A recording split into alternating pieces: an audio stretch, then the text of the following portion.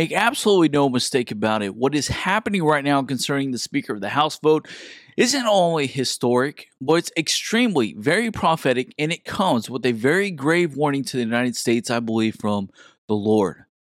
Now, many of you guys saw our video message that we put out on November 5th, 2022, concerning the November 7th, 8th blood moon that hung over the horizon the very eve in the morning of our U.S. midterm elections. Now, if you did not watch that video, I would encourage you right after this video, go and watch it right away, because I was one of the very few people who actually got it right, along with the very last several blood moons, which I believe is having to do with not only Congress, but specifically the U.S. presidency and what's to come over the nation that's unfolding before our very own eyes right now. Now, this vote, what's occurring, should not be taken lightly at all. Rather, you are for or against Kevin McCarthy. Rather, you are for or against these 20 Freedom Caucus members and what they're doing. I'm not going to speculate on either side of this debate, but whoever the speaker is going to be, most likely will either end up as the very next vice president of the United States or even the president themselves. That would be given a very difficult task to lead through one of the very most difficult times this nation has ever faced or hasn't faced since before it was even founded. So I truly believe whatever the debate is going on here, the choice is very extremely significant in the future and should not be taken lightly. Now, what I want you to pay even more close attention to are the very two next clips that I'm about to show you. They come from two dreams from Pastor Dana Coverstone. Now, the first one came from October of 2020, just a month before the 2020 presidential elections, and the second one from August of 2022, just a few months ago, which I believe these dreams may have been prophetic, and what is occurring now may be a very sign of what may be coming to pass very soon, along with the blood moon warning for the church to get ready and to prepare.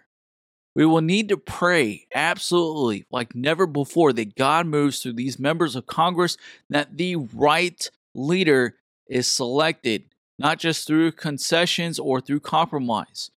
That this leader will not only have a strong biblical conservative value, but will have the demeanor to lead through what is coming, I believe, one of the greatest crises our nation has ever faced. I did not hear the words, but I could see that he was cursing, not like swearing, like cussing. He was cursing the White House. He was cursing the leadership. He was cursing. He was cursing the leadership. I don't want to put words out there because I did not hear what he was saying, but he was obviously cursing. He was upset with something that was going on. He was intent on making a change, and he stopped for a moment near the Washington Monument and he looked back. And when you look back, there was about 20 to 25 other people who were following him, men and women. I can't tell you parties. I can't tell you who they were. I did not see these faces. The runner, yes, I knew who it was. I'm not going to say, but nonetheless, 20, 25 people are following after him, but they're holding their shoes in their hand while they walked.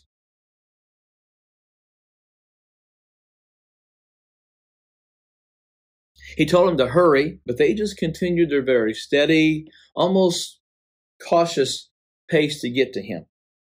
And then he sneers at them, and he sneers at the White House, and he begins sprinting towards the White House as fast as he can. And at this time, I saw the man I'd seen in the previous dreams. He was standing in the place where the president gives the State of the Union address. He was standing in the halls of Congress right there where everybody sees the president give the State of the Union address every single year.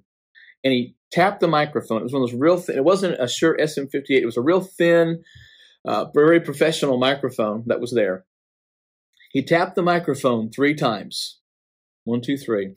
And then he stated in a very loud voice, "A house divided against itself shall not stand." And he emphasized the word shall. He said it like this: "A house divided against itself shall not stand." And the emphasis was on the word shall.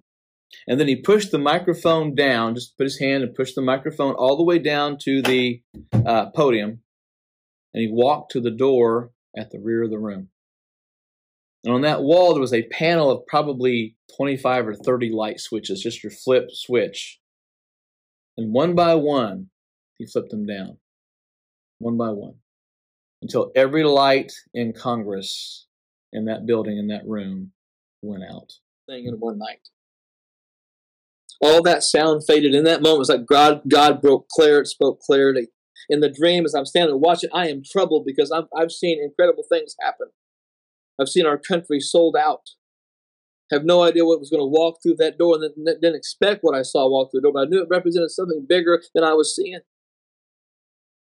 Suddenly, there's the man that I believe represents Jesus in my dreams. He started to bring clarity of thought. The noise stopped, the chaos stopped, because the thing is, I did not see the end of this. There was no chaos. I didn't see nuclear weapons. I didn't see the nation falling apart. And to me, that's a good sign. Jesus steps in and is like, hey, I'm still here. You're still here. We're good. We're okay. Because he walks into the room, that means it's not over yet. The last chapter has not been written yet. Sometimes you have to fight and you have to hang on to see the victory, but it's worth it all. It's worth it all. It's worth it all. He's standing at the podium. So the first man that walked in and said, everyone stand, he was the first man to speak. The second person at that podium was that young girl that came in representing a principality, which I believe is a Chinese spirit, represents that part of the Asian world. And now he's at the podium, basically saying, I get the last say. I'm the final authority. That first one was a natural threat. The second speaker was a demonic threat. And now the third speaker is God. And he basically says, I get to say the last of it. Here's what I want you to hear, folks. The first thing the man said was this, and it all took place in less than 250 years. This year, we celebrated 246 years as a nation. I believe there's more of a timeline with this dream than I can imagine or understand right now. There could be a time frame. If we look at 246, 2 is the word for discern, 4 is about the world, 6 is the number of man's days. It reminded me of Mene, Mene, Tekel, Upharsin, when the king saw the hand that began to write on the wall. It basically says, you have been weighed in the balances and found wanting. God's numbered your days, the days of your kingdom, and brought it to an end. You have been weighed in the balance and found wanting. Perez, your kingdom is divided, given the Medes and the Persians. So I really believe that has something to do with this. I don't know how much longer it will be before Jesus comes. And this is not an argument of mid-trib, pre-trib, post-trib. That's not an argument. Look, we know that America's going down. We know America's been sold out. All of us have some sense of that. And a lot of us have this sense that something big's about to happen. White House has been empty for about 2 years now, folks. We all realize that. But the man that represents Jesus said it took less than 250 years. And he looked at me, and I was standing just right off that right corner of the podium. In church, we got to hear this. He said, get ready for more than war. In one of the notes that Cherie put, what's worse, what's more than war? And she writes the word captivity. Captivity.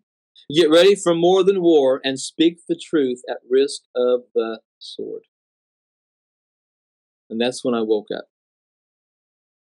When Newt Gingrich was the speaker, I had been involved as a bit player in the mezzanine in the contract with America. He was speaker. That first election after he became speaker, they lost 5 or 6 seats.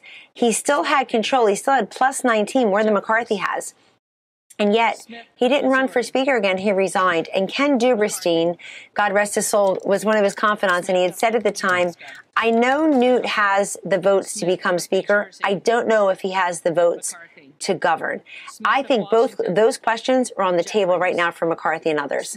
Yeah. Now, as always, guys, stay encouraged. Keep running your race. Keep fighting the good fight of faith. Do not lose hope and never give up.